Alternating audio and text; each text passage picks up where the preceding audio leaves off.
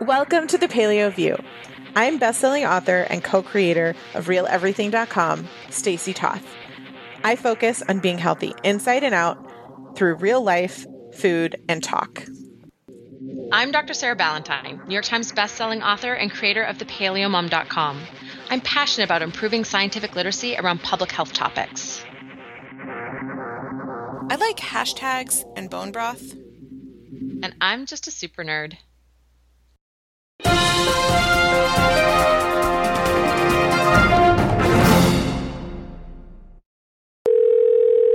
Welcome back to the Paleo View, everyone. As we indicated last week, we were traveling. And this week we're going to talk about travel. I have a special guest for this week's podcast. Hence, my sound is a little bit different because we're using a room microphone to welcome Matthew. I'm not that special. Yay! I'm practically here every week. Well, the listeners don't get to hear you and talk to you, but you are here every week. You listen. Most of the time, I don't get to hear you and talk to you either. I just know that you listen in later, so I leave you secret messages in the podcast. They're not so secret, your messages, Sarah. So we are actually on day 31 of a 68-day cross-country road trip. We come to you live from our Las Vegas hotel room. Very glamorous. Very glam. Trust me, if you could see me, it's the opposite of glam. Yesterday, we had a very long day. We went out to breakfast and then inadvertently never came back to the hotel room and got in very, very late because we kept trying to get back to our hotel room and it was a difficult task. So we ended up just catching a taxi and it was so late. So we, like basically every single travel day so far, are a little bit okay, what's the plan? We got to get going. But that's why I want to talk to you about how we can give you travel tips and experience of how this has worked for us, especially for families who, want to eat real food and, kind of have to do a lot of planning before you go to make sure that you're not buying new clothes every city you're in and all of that stuff. And I think that we did a lot of really good planning on the front end to, avoid a lot of that. And then, of course, have had some lessons learned. So we're here to talk to you about that. And Sarah, I hope that you have lots of good questions because while I have an obnoxiously long list of tips to give people and how did we do all this? I've gotten so many questions on social media I'm looking forward to answering. I'm sure you have all kinds of curious questions too that we can share. I have questions, but I can't guarantee that any of them are actually good. We'll see. All right. So first and foremost, no matter who you are or what you're doing, I think you need to decide on an overall plan.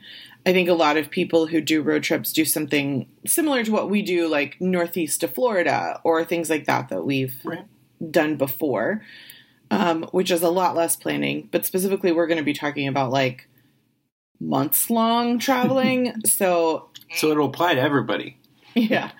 So I think, a lot of people that I've talked to have done a family trip, my family went from one coast to the other over a 3 to 4 week period. So I think it'll be relevant for that kind of thing. But obviously 68 days is a very long time to be on the go. And for us, part of our plan included how we were going to get where we were going. And I've mentioned before, we thought we were going to do an RV trip. Yes. And we planned all along for months thinking it would be an RV trip. And then we went and learned more about RVs and decided neither one of us wanted to drive an RV, really. Not really. Once we got inside and saw how big they were. And then we realized once we got one that was the size we were comfortable with, we really weren't getting much more space than a minivan, but it was going to cost us a ton of money. And not only that, but choosing an RV is very limiting. I mean, we wanted to tour cities. And it's very hard to tour cities in an RV. Yeah. I have noticed a lot of places have a limitation on the height of your car where you can park in garages and stuff like that. So, when we went to Seattle, Chicago, all of those things, we didn't have to get an Uber to go into town. And we were able to park, and that kind of stuff. So you need to make sure to consider that. If you do have an RV, first of all, your gas mileage is, for us, on the things that we were looking at, 4.5 miles to the gallon, which is just crazy when you're talking about a 10,000 trip. 10,000 mile trip. And then, the parking situation meant that we would have to stay at an RV campground and Uber in and all that kind of stuff. I mean, the other alternative that people do is tow their car with them or get a trailer. We weren't even comfortable with the RV itself, let alone towing anything off of it. So, we have been really happy, I think, for the most part, with the decision that we made. We've had room in the minivan. It's a car we're all comfortable with, and we were fortunate in that about 1/3 of our trip we knew people where we were going, and we were going to stay with them. So we saved a lot of money that way, and not needing to have a place to stay and pay for. So then when we looked at the cost, about 1/3 of the stops were 2 or more nights, and 1/3 of the stops were like 1 to 2 nights. So we broke up the trip in about 1/3 Airbnbs, 1/3 hotels, and then 1/3 staying with friends. And it was based on the length of the stay and if it was a city. So, for example, we're in Las Vegas. We stayed here 3 nights. Ideally, it would have been an Airbnb, but we wanted to be on the Strip. And so we chose a hotel. So you just have to consider all of this and work out what your plan is for how long you're going. Can I ask what your spreadsheet looked like as you were planning all of this? Because I remember we had like these little snippets of conversations, either before or after we were done recording, or text messages of, are you going to be in town this time? Where it was very obvious that you were trying to work out like where what was a reasonable amount to drive, how many days you were going to spend in each city, and kind of like plot your entire trip. But like, did you do that on paper? Did you have an Excel spreadsheet or like a Google Sheets? Like, what was your how did you organize that information? So Stacy had a Google Doc this time, not a spreadsheet. But I turned it into a table. So you know me so well. Yeah, it started out as a list, so it was easier for me to turn it into a table in Google Docs. And what I love about Google Docs and spreadsheets is that it's an app that we can put on our phones. So even Cole is tracking where we're going in a Google Doc. I mean, I shared that spreadsheet with our parents, so they're following along as well. It made it really convenient. We didn't have to like email it to anyone. We could just give people access. And then Matt and I use it every single day on our phone. I was able to tell you what day we were on because I have this table. And so on the left-hand side, it says the day, and then it says the number of hours of the travel to the next day. So we're able to just go in, and we base that obviously off of having to do, mapping it all out. And we use Google Maps because you can do destination to destination. Mm-hmm. I'm like, Google, you want to sponsor our podcast? Yeah. We did try some like road trip planning, like apps as well, but honestly, it didn't add any more features that I was really into. I'm now realizing this is something I'm like, ooh, we can make a travel app and do this for people because we just pulled it from so many free public resources. But no. I definitely recommend having a tool, whatever you're comfortable with, to plan this. So at first it was a lot in our head, and then I was writing notes down. I use just like the notes in my phone. And then I was able to turn that into a Google Doc. And then from there, we made it like a formal final table once we started getting into things. But it started with asking each person in the family what 2 places in the country they wanted to go. Now, we were able to say 2 because, well, first of all, there's 5 of us, so that's 10 cities. Yeah. If you have, a larger family and less time, you might need to do, 1 city each or whatever, but that allowed us to... Children pick a city, and the children you don't like that much don't get to pick one. Yeah. Or maybe your favorite child, you give them 2 cities and the others you get 1. No. So everybody picked 2 places that they were really excited to go and see or visit, which started plotting where we were going to go. Then I do have business this trip. I'm, doing events, and a couple of those needed to be at certain places at certain times. And also because we were staying with friends, it was important for me to ask them when it was most convenient for me to come and stay with them. To arrive at their doorstep with bags full of laundry and 3 children who haven't been out of the car in a while. Yes, please, can I have a home-cooked meal and use your laundry? Wait. You want to use my laundry while you're here? Or at least direct us to the nearest laundromat. That might be a ways. So once we had all of that, it kind of worked itself out because it was like, oh, well, we have to be here at this time. We have to be here at this time. So we only have, this amount of time between. The hardest thing was I needed to be in Santa Monica, which was, a very distinct, exact opposite part of the country from where we were coming from. Exactly halfway through.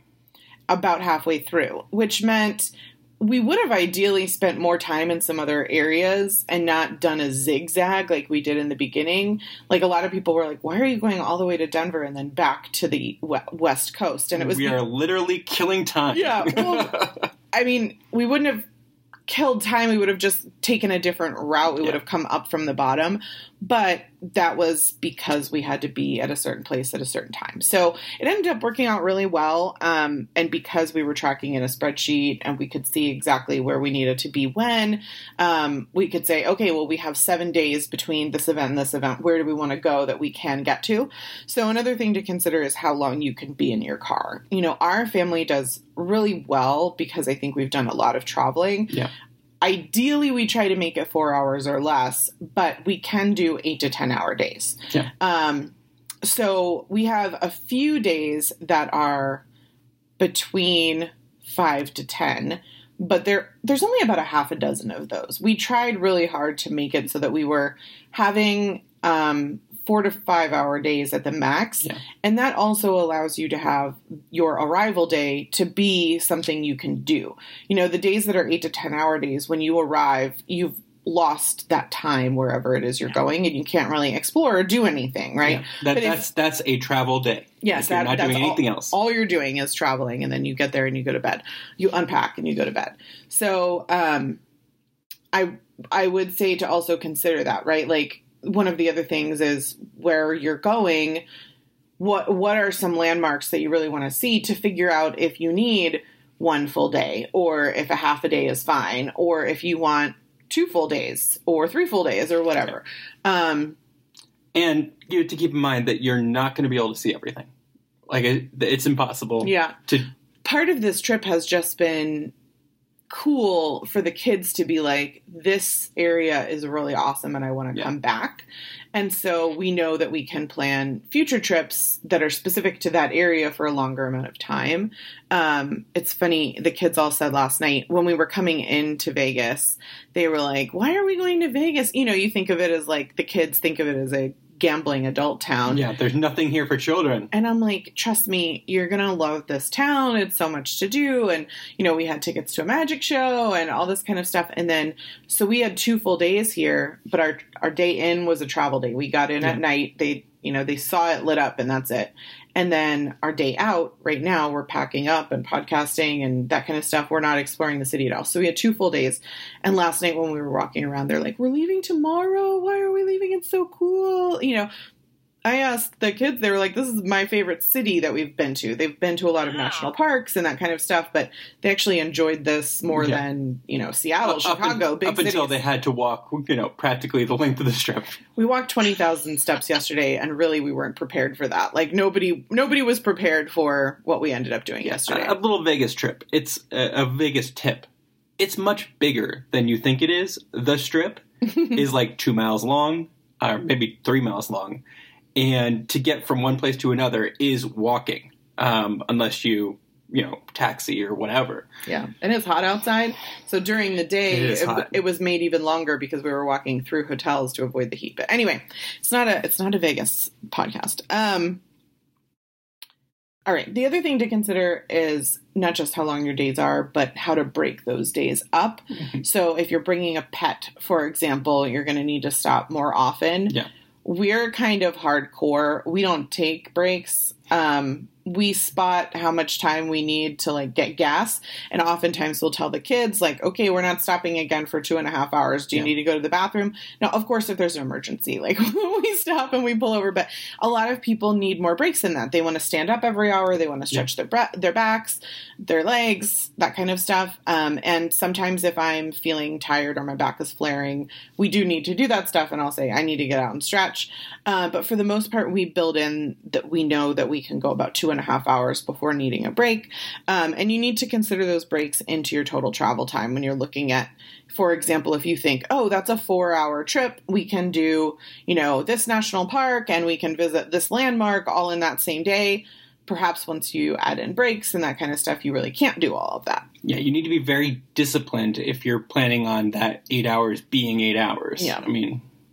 And that means that you might need to eat in the car. Yeah. So, one of the most brilliant things that I did was find a cooler that plugs in to the car charger outlet of our minivan. Yeah. So it is literally a mini fridge that also has an electric plug. So we can, and it's on wheels and it rolls like a cooler. Yeah. So we plug it in the car, and then when we get out to go to a hotel or a house or something like that, we unplug it and bring it into wherever we're going. And then we plug it in unless we have a fridge. So yeah, if we have a fridge, we give it a break and we load everything into the fridge, and then we just, turn it off and let it rest a little. But it's like the mini fridge that keeps on trucking, man. Yeah, honestly, I thought this was the limiting factor is that halfway through it would break down. But so far so good, knock on wood, hasn't failed.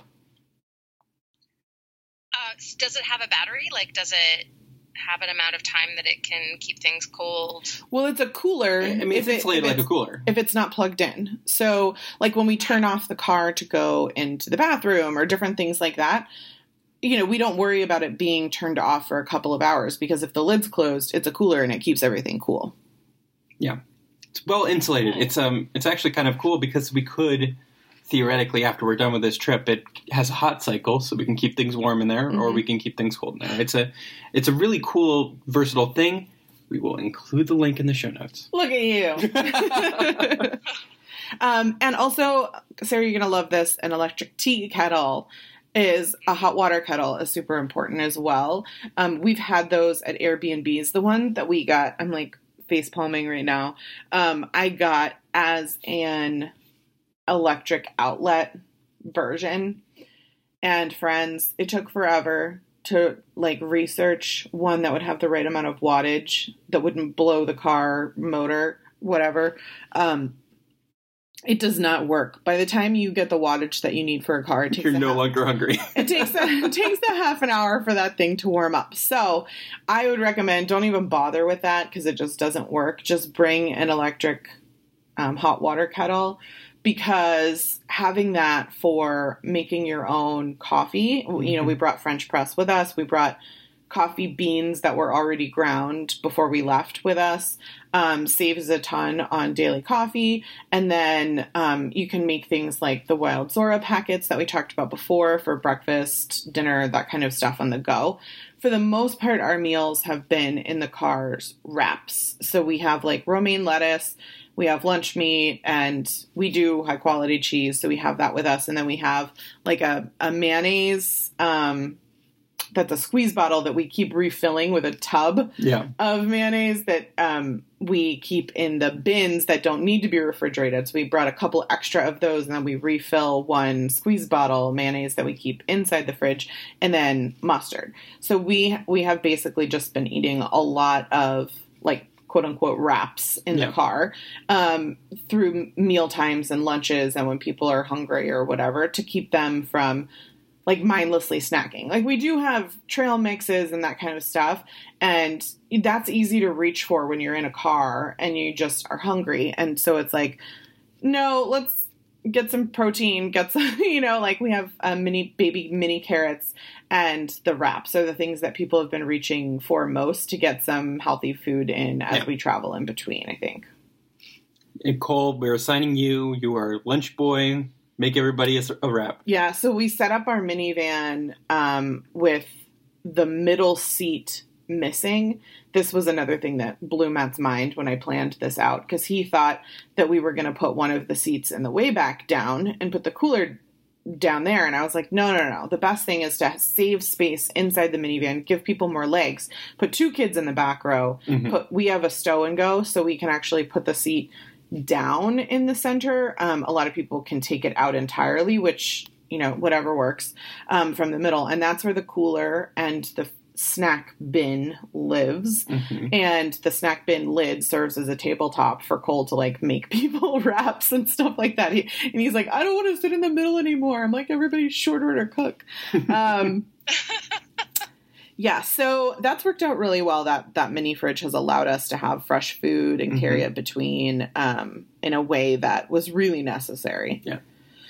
Yeah, I want to sort of emphasize, because I travel this way too, whether it's like a camping trip or business, like traveling for a workshop or a presentation somewhere.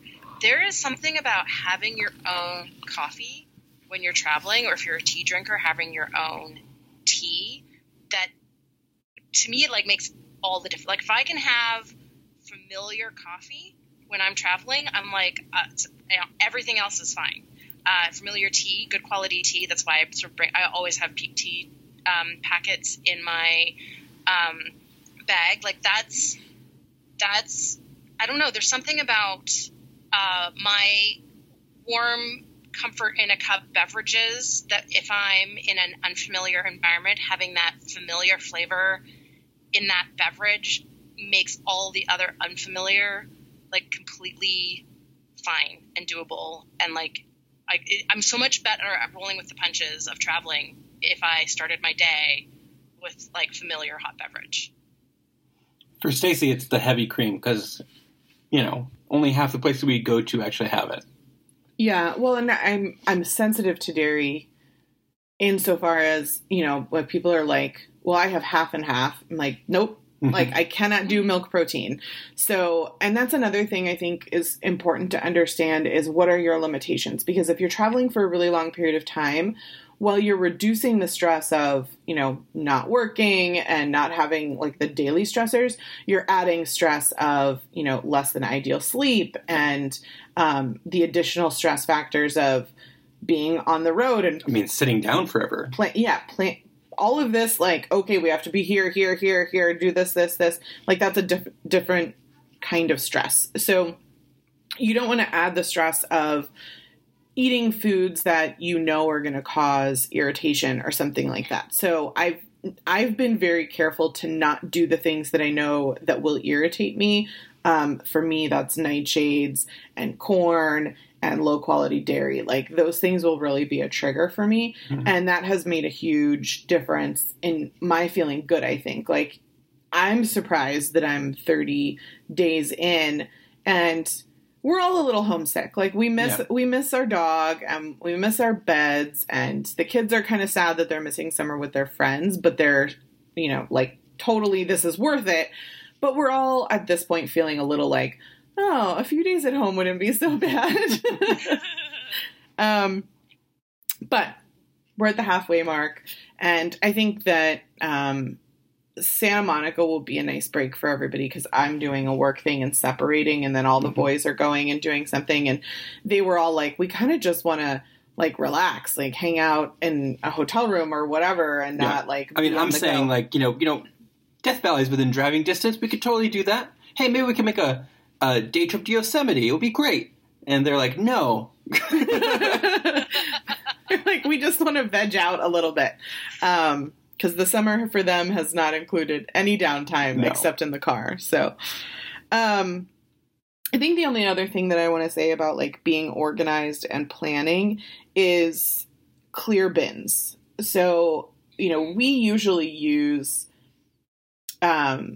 paper bags and trash bags and different kinds of things that are laying around the house when we go on trips or that kind of thing. For short trips, that's fine. Yeah. You know, when you're packing up, for example, your pantry snacks, you're like, oh, let me put them back in either the, grocery tote bags or, paper bags or that kind of stuff that you use. Or, we have a lot of those left over because when we take them from the store, we save them and then we, try to reuse them. This particular case was like, no, that's not going to work. Because when you open the trunk, all that stuff falls out or the bags rip or, you can't see what you're getting into. And so when we were planning and talking about space saving, I said to Matt, I'm like, I want to get bins that stack on top of each other that we can see exactly what's in them. And then we have... And I gave specific, I was like, this is the exact number of bins that we need. We need one for electronics. We need two for snacks because we have one that's going to be like extra snacks because I bought 4,738 metric ton of Chomps and Wild Zora. And I was like, we need a bin just for that.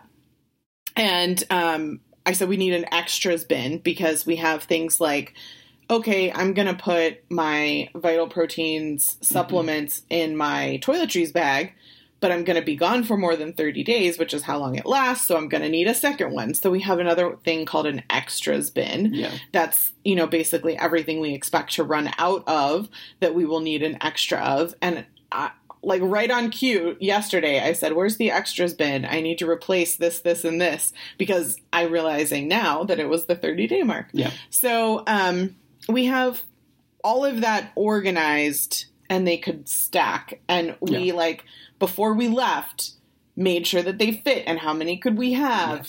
Yes. I measured across in our trunk. It's like we can get two across if we have them at this width and all this. Of course, I miscalculated because the seats go back into the trunk cabinet that we couldn't have it all the way up. So, it's... we'll know better for next time, but having the bins has been really great. It's fit very well. Yeah. And what really made a huge difference for us is we got a turtle topper. Yes. Now, we researched a ton and we ended up going with the most expensive one.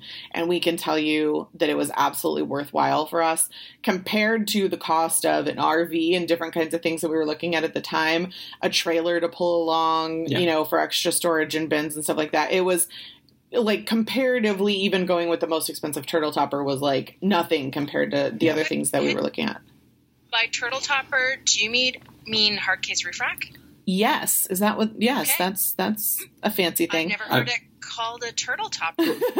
Growing up, we always called it a turtle topper, and apparently Stacy did too. It must be a Canadian thing that you guys don't have that. So yes, it's a hard case on the roof of our car. No, we didn't even have a roof rack either. So we got a roof rack off Amazon. We got the turtle topper off Amazon, and we got matching duffel bags that fit perfectly inside. We went with the Thule turtle topper because all of the reviews that we went with online said it was by far the best at keeping the things inside safe and waterproofed. And that was super important to us because our clothes were going up there. And so it was like, we don't want to mess with something that's soft or has a zipper that people were saying leaked, or some of the things were like, it broke down and it ripped and it tore, or it's very hard to get into. Like the more reviews that we were reading, it was like, no, we're not going to mess with any of that because we're going to be on, 85 mile an hour highways at different points. And we're going to be going so fast and so far. It needs to be super sturdy. And the one that we went with was super cool because it kind of pops open at an angle from either side. So no matter where we parked or what we did, we could get into it easily, which was super important. Yeah, and not only that, but another thing to consider is it needs to be low profile, particularly if you already have a tall car like a van. You want to keep your height as low as possible so you can get into some garages and stuff like that. Even still, like anything... Car washes, which was something we never anticipated needing. Yeah. I even had to take it off for the car wash. But essentially, we're now at like about 7 feet exactly. So...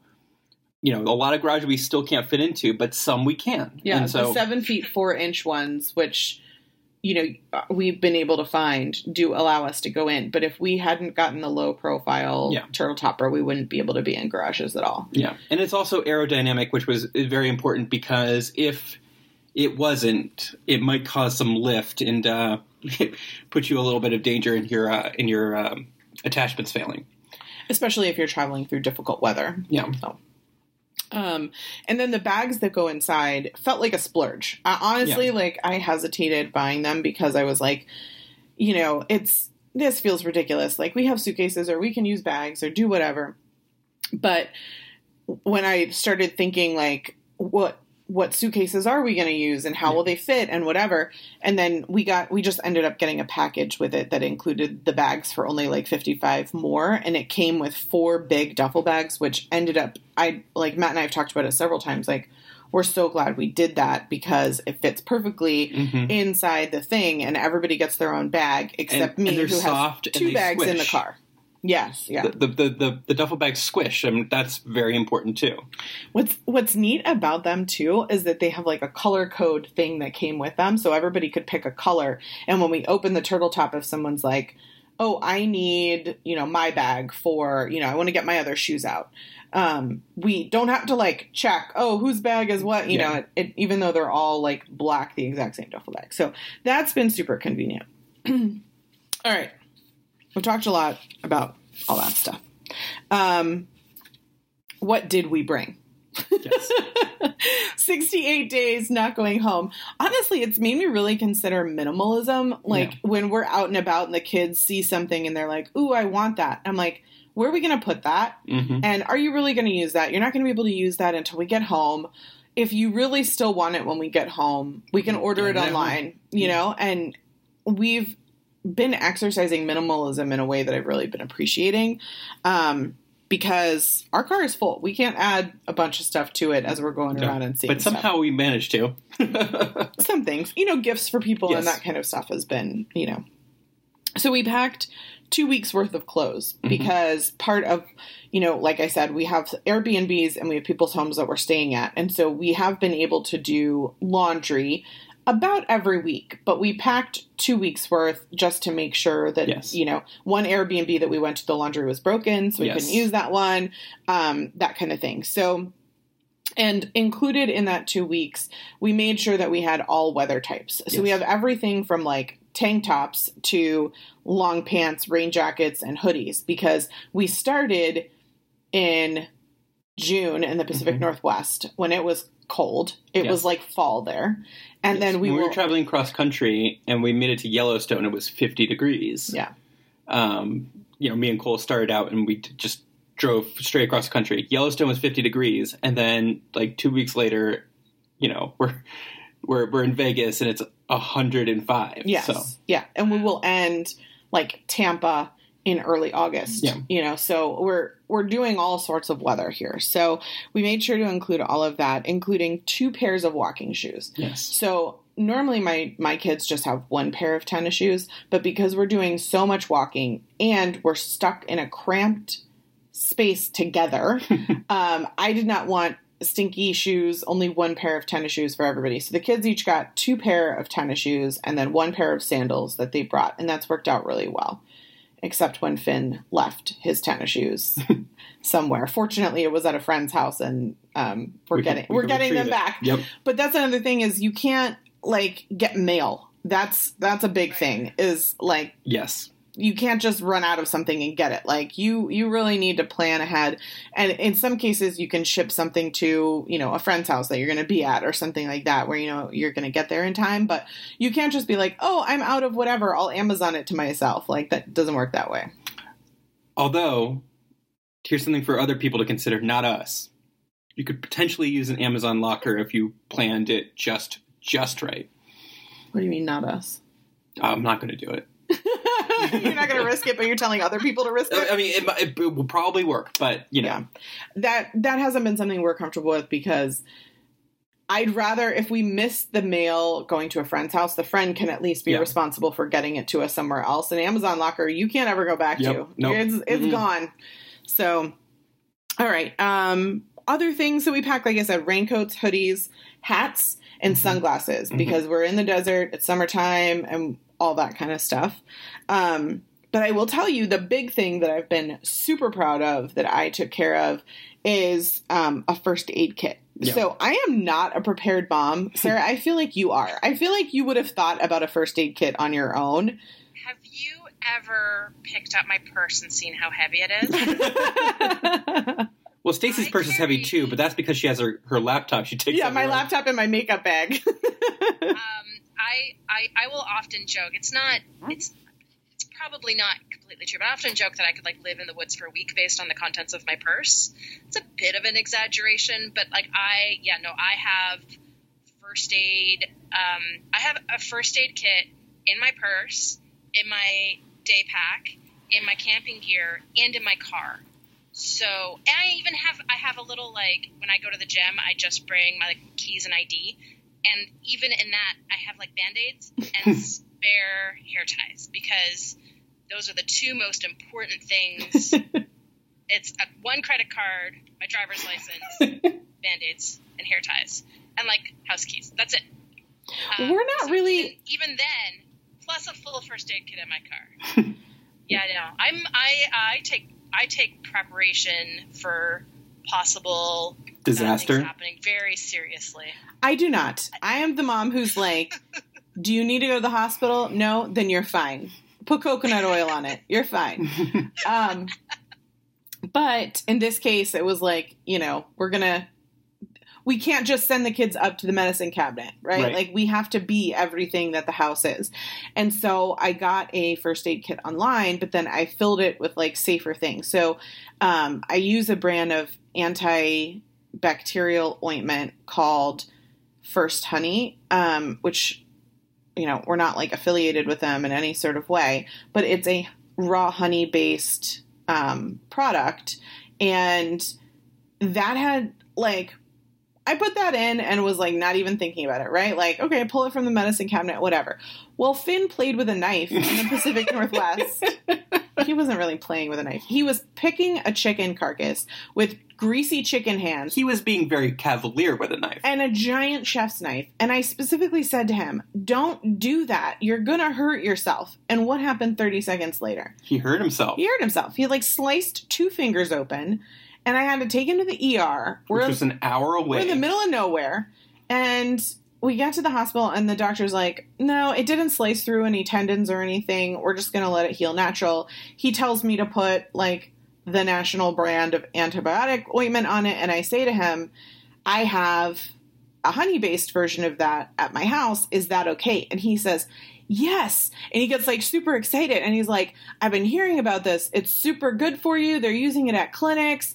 I don't know why, honey. You'd think it would be dirty from being outside, but it's got a natural antiseptic to it. Like, that's great. And so we put that on Finn. We put Band-Aids on him. As soon as he cut himself, we had the gauze, we had the tape, we had all that kind of stuff. I felt like such a super mom. And then we got there and it was like already starting to heal up. And the guy was like, no, you don't need anything. Go ahead on home. Yeah. So, the other thing I would say, 2 extra hours in the car. Yeah. Well, it was like 2.5 plus waiting at the ER for several hours. It was a hot mess, but it was fine. I mean, we had several days in that area and it was, I guess the thing for me is I feel comfortable traveling. Like I'm able to make it kind of be my home, which is why this has worked out the way that it has. I'm good at internet research, so I can look up like gluten-free near me or, closest hospital. There were 2 that were relatively close and we used reviews to figure out which one to go to, that kind of stuff, Relatively being an hour. Yeah. I mean, if it's an hour and an hour and 10, like, does it really matter which one you go to? You can base it on reviews. So I think being adept and learning how to research and be thoughtful and kind of think on your toes is another kind of important thing as you're on the road, because everything's going to be unfamiliar and you're going to need to, learn how to research. And the more you have yourself, food and that kind of stuff, the easier it will be so that you don't have to compromise, what your choices would be in an ideal scenario. Have a backup dinner in case you're in a place where they don't know what gluten is. Right. You mean those 40 tons of protein bags and bars in the bin over there? Yeah. Another thing that was really smart is we brought that anti-gluten pill, Sarah, I want you to talk about that for a minute for people to know what that is scientifically, because I got a lot of questions about that, as well as activated charcoal, probiotics, that kind of stuff. Having all of that has been helpful because I did accidentally poison the children with contaminated water. Don't do that. Only use sources of water that you know what they are. Don't give your children runoff water thinking it was a fresh spring. Make sure that you're familiar with your water sources. Right. You can get like those water bottles with automatic filters, you know, in them. We didn't do that because we've been just like refilling water bottles at water fountains and stuff like that. Yep. But in this case, you were like, here's a pond, Giardia water for the whole family? Yeah, that's basically what happened. Only it wasn't a pond. It was like a little waterfall that I thought was a fresh spring because that's what I did growing up when we would go places like where we were. Turns out it wasn't a fresh spring. It was runoff water. So I poisoned the kids. Everybody got sick for 24 hours, but they're fine. And now they have a memory that they can tell everybody that they got dysentery on the Oregon Trail. Yes. There was one time when my mom was wrong about something. That one time. So I gave the kids activated charcoal and they were fine. I mean, after they were done vomiting, they were fine. But can you talk about the gluten enzyme that you had at my house that you introduced me to that like... Yes, I sure can. So there's a few different varieties of these out there. The one that I keep in my purse and bring with me traveling is called Glutenza. It was actually developed by Dr. Tom O'Brien, who is one of like the original sort of functional medicine people who was really sort of like anti-gluten, and it's one of the reasons that he has sort of ended up in the arena that he is now as not just like a gluten-free advocate, but also autoimmune. He has the Betrayal docuseries that is going to be airing later this month on Health Talks Online. Right, so he's a very savvy practitioner who's also very passionate about creating real-world resources. It's made by Numedica, and I usually purchase it directly from Tom O'Brien's website, which is thedr.com. And it is basically an enzyme that is quite different from our normal digestive enzymes that digests proline-based proteins like gluten really, really effectively and actually breaks gluten up into small enough pieces that they're non-immunogenic. So this supplement it's not designed so that somebody with celiac disease can just go eat a baguette, but it's designed to protect you against cross-contamination. And it's also actually really good at breaking apart similar proteins in other high allergen foods. So it can break apart dairy proteins, fish proteins. It really is very, very good at basically it digests these high allergen proteins for you so that by the time they're entering your small intestine, they're so broken up that they have very low allergenicity. And so I take it anytime I'm eating in a restaurant, even if I know they're really good at doing gluten-free. I've had times where somebody in the kitchen's messed up and they've brought me the wrong thing, or the message didn't get communicated and they didn't clean the grill before they put my thing on it and it had bread on it before me.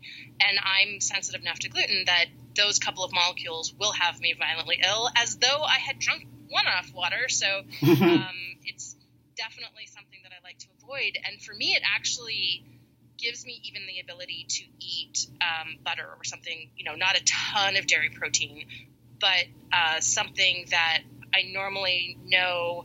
I've actually done a little bit of even cheese with it in restaurants and been absolutely fine. So not had any of the normal reaction that I would have to dairy. And so it's pretty spectacular. It also has some probiotics in it that can help seed the gut with bacteria that are really good at digesting those organisms as well. So one of the things we know is that there are sort of gluten digesting bacteria, and that may be one of the drivers between gluten sensitivity and autoimmune disease. And people who are just fine with gluten might have a lot to do with the gut microbiome. It's obviously not just that. There's other mechanisms that are independent of gut bacteria.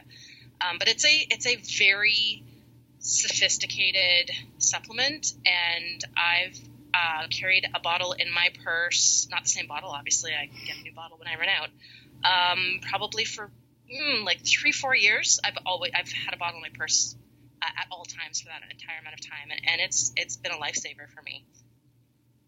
So we learned about it from you and have been happy to have it ourselves in the event that, you know, things don't go as we planned while eating out as well. And I guess that's the only other thing that I would say is kind of our tips to eating out, because while we have this fridge and whenever we're in a home with a kitchen, the first thing we do when we pull into town is I go to a store and I figure out how long are we going to be there, and we get the exact amount of food that we need. She takes a boy, and that boy is whose turn it is to pick dinner that yeah. We do what we call, you know, meal planning. We go and we pick, it's usually 2 or 3 meals, however long we're there. And then we're not eating out because we're there, or we pick, you know, one place in that area that's special that we want to eat at that we go to. But for the most part, unless we're in a hotel, we're trying to avoid eating out. But you have to be adept at eating out because, you know, there's several times that's just, you know, what we need to do. Yeah. And so essentially look at reviews. Find places where locals talk about gluten-free, and look into what the best gluten-free option in that area is. You know, we were here in Vegas, and Finian especially really wanted to go to a buffet. That was his one big goal. Because there's signs everywhere. Yeah, like Vegas is just known for buffets. And anyone who has food sensitivities know buffet is a nightmare because you don't know anything about what's on that food. Yeah. So we extensively looked into the reviews of what people were saying, and we found the one buffet that the locals were saying is their favorite. And specifically in the reviews, it said, when you tell them that you had food allergies, a chef comes out and walks you through the entire buffet and tells you exactly what's in all the foods. Mm-hmm. And that's what happened with us yesterday. And there were several foods that I would have told the boys were fine, but based on a marinade or something like that, had soy sauce in it. So for example, Caesar dressing and cocktail sauce, they put soy sauce in. I never would have known that, right? So he said, avoid those, don't eat them. And knowing that made a big difference in our ability to eat at that buffet and walk away feeling, everybody but Wesley, fine. Yes. Wesley had 4 plates of food. Our tiny child is like Kobayashi of the eating competition world. Like, I don't even know where that food went. And as we were walking back to the hotel, he's like holding his belly. He's like, I ate too much. Like, and honestly, from the way he was describing it, it was like, Stacy at first was worried. He's like, oh, does he have appendicitis? I'm like, what would come on this suddenly? I think he just ate too much. He was like holding his side and talking about cramps. I'm like, are you going to be okay? But he's fine. He just ate way too much. Mira did that one day. We went out to a local burger place that does locally sourced grass-fed. They do gluten-free really well. And she ate an entire family-sized basket of sweet potato fries by herself after eating her dinner. And, like, all of a sudden it hit, like, she wasn't feeling it, and then all of a sudden, like, the satiety signals hit, and she was in so much pain. I kept looking at her like, you can slow down. Like, nobody's fighting you for those french fries. It's not a race. It's not like if you don't suck them up fast enough, someone else is going to get them to you, and you're going to, you'll miss out. But that was obviously the instinct that was driving her very, very rapid consumption of a really unreasonable amount of food. So I think Wesley and Mirish will bond for this shared experience. Yeah. So, I mean, essentially, like, look at what locals are saying about places that will cater to your allergies. You can get apps like Yelp and look at that stuff, but I actually just go into Safari and I start with gluten-free near me. And I start sorting through. It's usually always like pizza and burgers that surface. And, I'm over it, guys. I can't just do bunless burgers for 68 days straight. So we start looking through and we look for things like, the waiter understood or the chef came out, like reviews that talk more about like the experience that they had rather than, they have a gluten-free crust. Because if the staff is trained, they can tell you things like if it goes into the same oven as a regular gluten-free crust, which, like you said, Sarah, when it's, sharing a surface, that's entirely different than, just providing it to begin with. And that's the kind of stuff that, really bothers me. I need someone who can tell me if something's in a shared fryer, if there's a sauce that, all that kind of stuff. Like you need trained staff. And so those are the kinds of things that we're looking for when we're scrolling through, not just that they have it, but that they understand it. Yeah. Or even better, if there is a dedicated gluten-free restaurant or bakery or whatever. Yeah. Like if there is a dedicated gluten-free kitchen. If we see that, then we're like, well, not only are we going to be safe, but this is somebody who cares. Yeah. And most of the places at the beginning of this trip have been places that are modern and have a lot of that. So for example, the Pacific Northwest and Denver and Boulder, like they had those kinds of things. That was really great. After we get off of the West Coast, we're going to have a harder time of that. And so fortunately, that's also where we're staying with a lot of friends. And so we'll be eating out less as we move into places, that are more rural or, aren't yet adapted to allergen friendly. Yeah. So, but we have a big day ahead of us. We have to pack up and get out of here before the hotel kicks us out. And we have to go get our car from getting a checkup. I feel so responsible. Halfway through, we sent our car to get checked out and make sure everything's good. So looks like everything's good. Got to get on the road out of Vegas, go to Joshua Tree National Park. Sarah, were there any questions we did not answer? Well, one of the things that I want to mention is a lot of the products that you've mentioned as being like really fantastic for your traveling are sponsors of podcast episodes. Well, it's shocking that we would have sponsors that we actually use and like. Totally. But it also means that for everyone who's been like rapidly taking down notes of all of the amazing tips, we have like discount codes that we can share that also help support the podcast. So I kind of wanted to just run through those products that you mentioned. You mentioned an entire snack bin, I believe, of Chomps. Mm-hmm. So our listeners can go to chomps.com/thepaleoview and use the coupon code thepaleoview for 20% off and free shipping. You mentioned all the Wild Zora, including the bars and the meals. Mm-hmm. Our listeners can go to wildzora.com/thepaleoview where they can get free shipping and up to 30% off. You mentioned your Vital Proteins supplements, and our listeners can go to vitalproteins.com/thepaleoview to get a great deal off of some of our favorite products bundled together. And I mentioned Peak Tea as one of my travel staples, and our listeners can go to peaktea.life/thepaleoview to get 28% off plus free shipping. You forgot Thrive. Oh, of course. And you can go to thriveprobiotic.com/thepaleoview and use the code paleoview15 for 15% off. Woohoo! Yeah, like we say, we reach out to sponsors that we genuinely use and love, and there's a reason that all of those things are things that we brought. And I used our links and our coupon codes, and I purchased them myself for a 68-day supply. So they are really good deals, and we appreciate all of our sponsors for leaving those open for you listeners.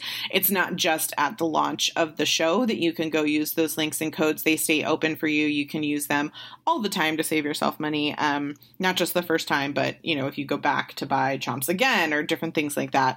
So make sure you're taking advantage of all those deals that we get for you from our generous sponsors. Thank you, Sarah, so much for having the information of Glutenza right off the top of your head, since I didn't give you a heads up about that. But I hope our listeners appreciated that information, because when you brought it out for the first time at my house, I was like, oh, I'm really glad that you needed to use this. Not because I'm glad that you had a child that was suffering, but I'm like, look, I'm learning something new. If only the game Trivial Pursuit had questions about how different supplements work, I would be so much better at that game. We got to create a gut microbiome Trivial Pursuit game. You would crush it. I so would. I would own the board. It'd be great. All right. Well, it was good to catch up with you and our listeners again. And we are going to get back on the road, but we will, of course, be back again next week with better audio because I won't have Matt joining me for what's to come. But thank you, babe, for joining and being on the show, not just behind it. Not a problem. I enjoyed it. And thanks for listening.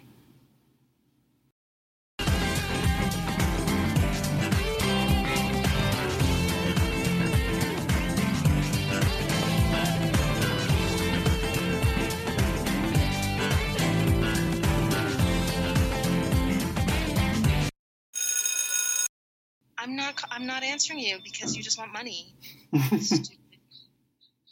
Or you're trying to tell me how the IRS is suing me and you want my social security number. Also not true. Seeking the truth never gets old. Introducing June's Journey, the free-to-play mobile game that will immerse you in a thrilling murder mystery. Join June Parker as she uncovers hidden objects and clues to solve her sister's death in a beautifully illustrated world set in the Roaring '20s.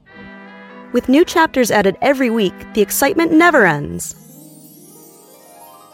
Download June's Journey now on your Android or iOS device or play on PC through Facebook Games.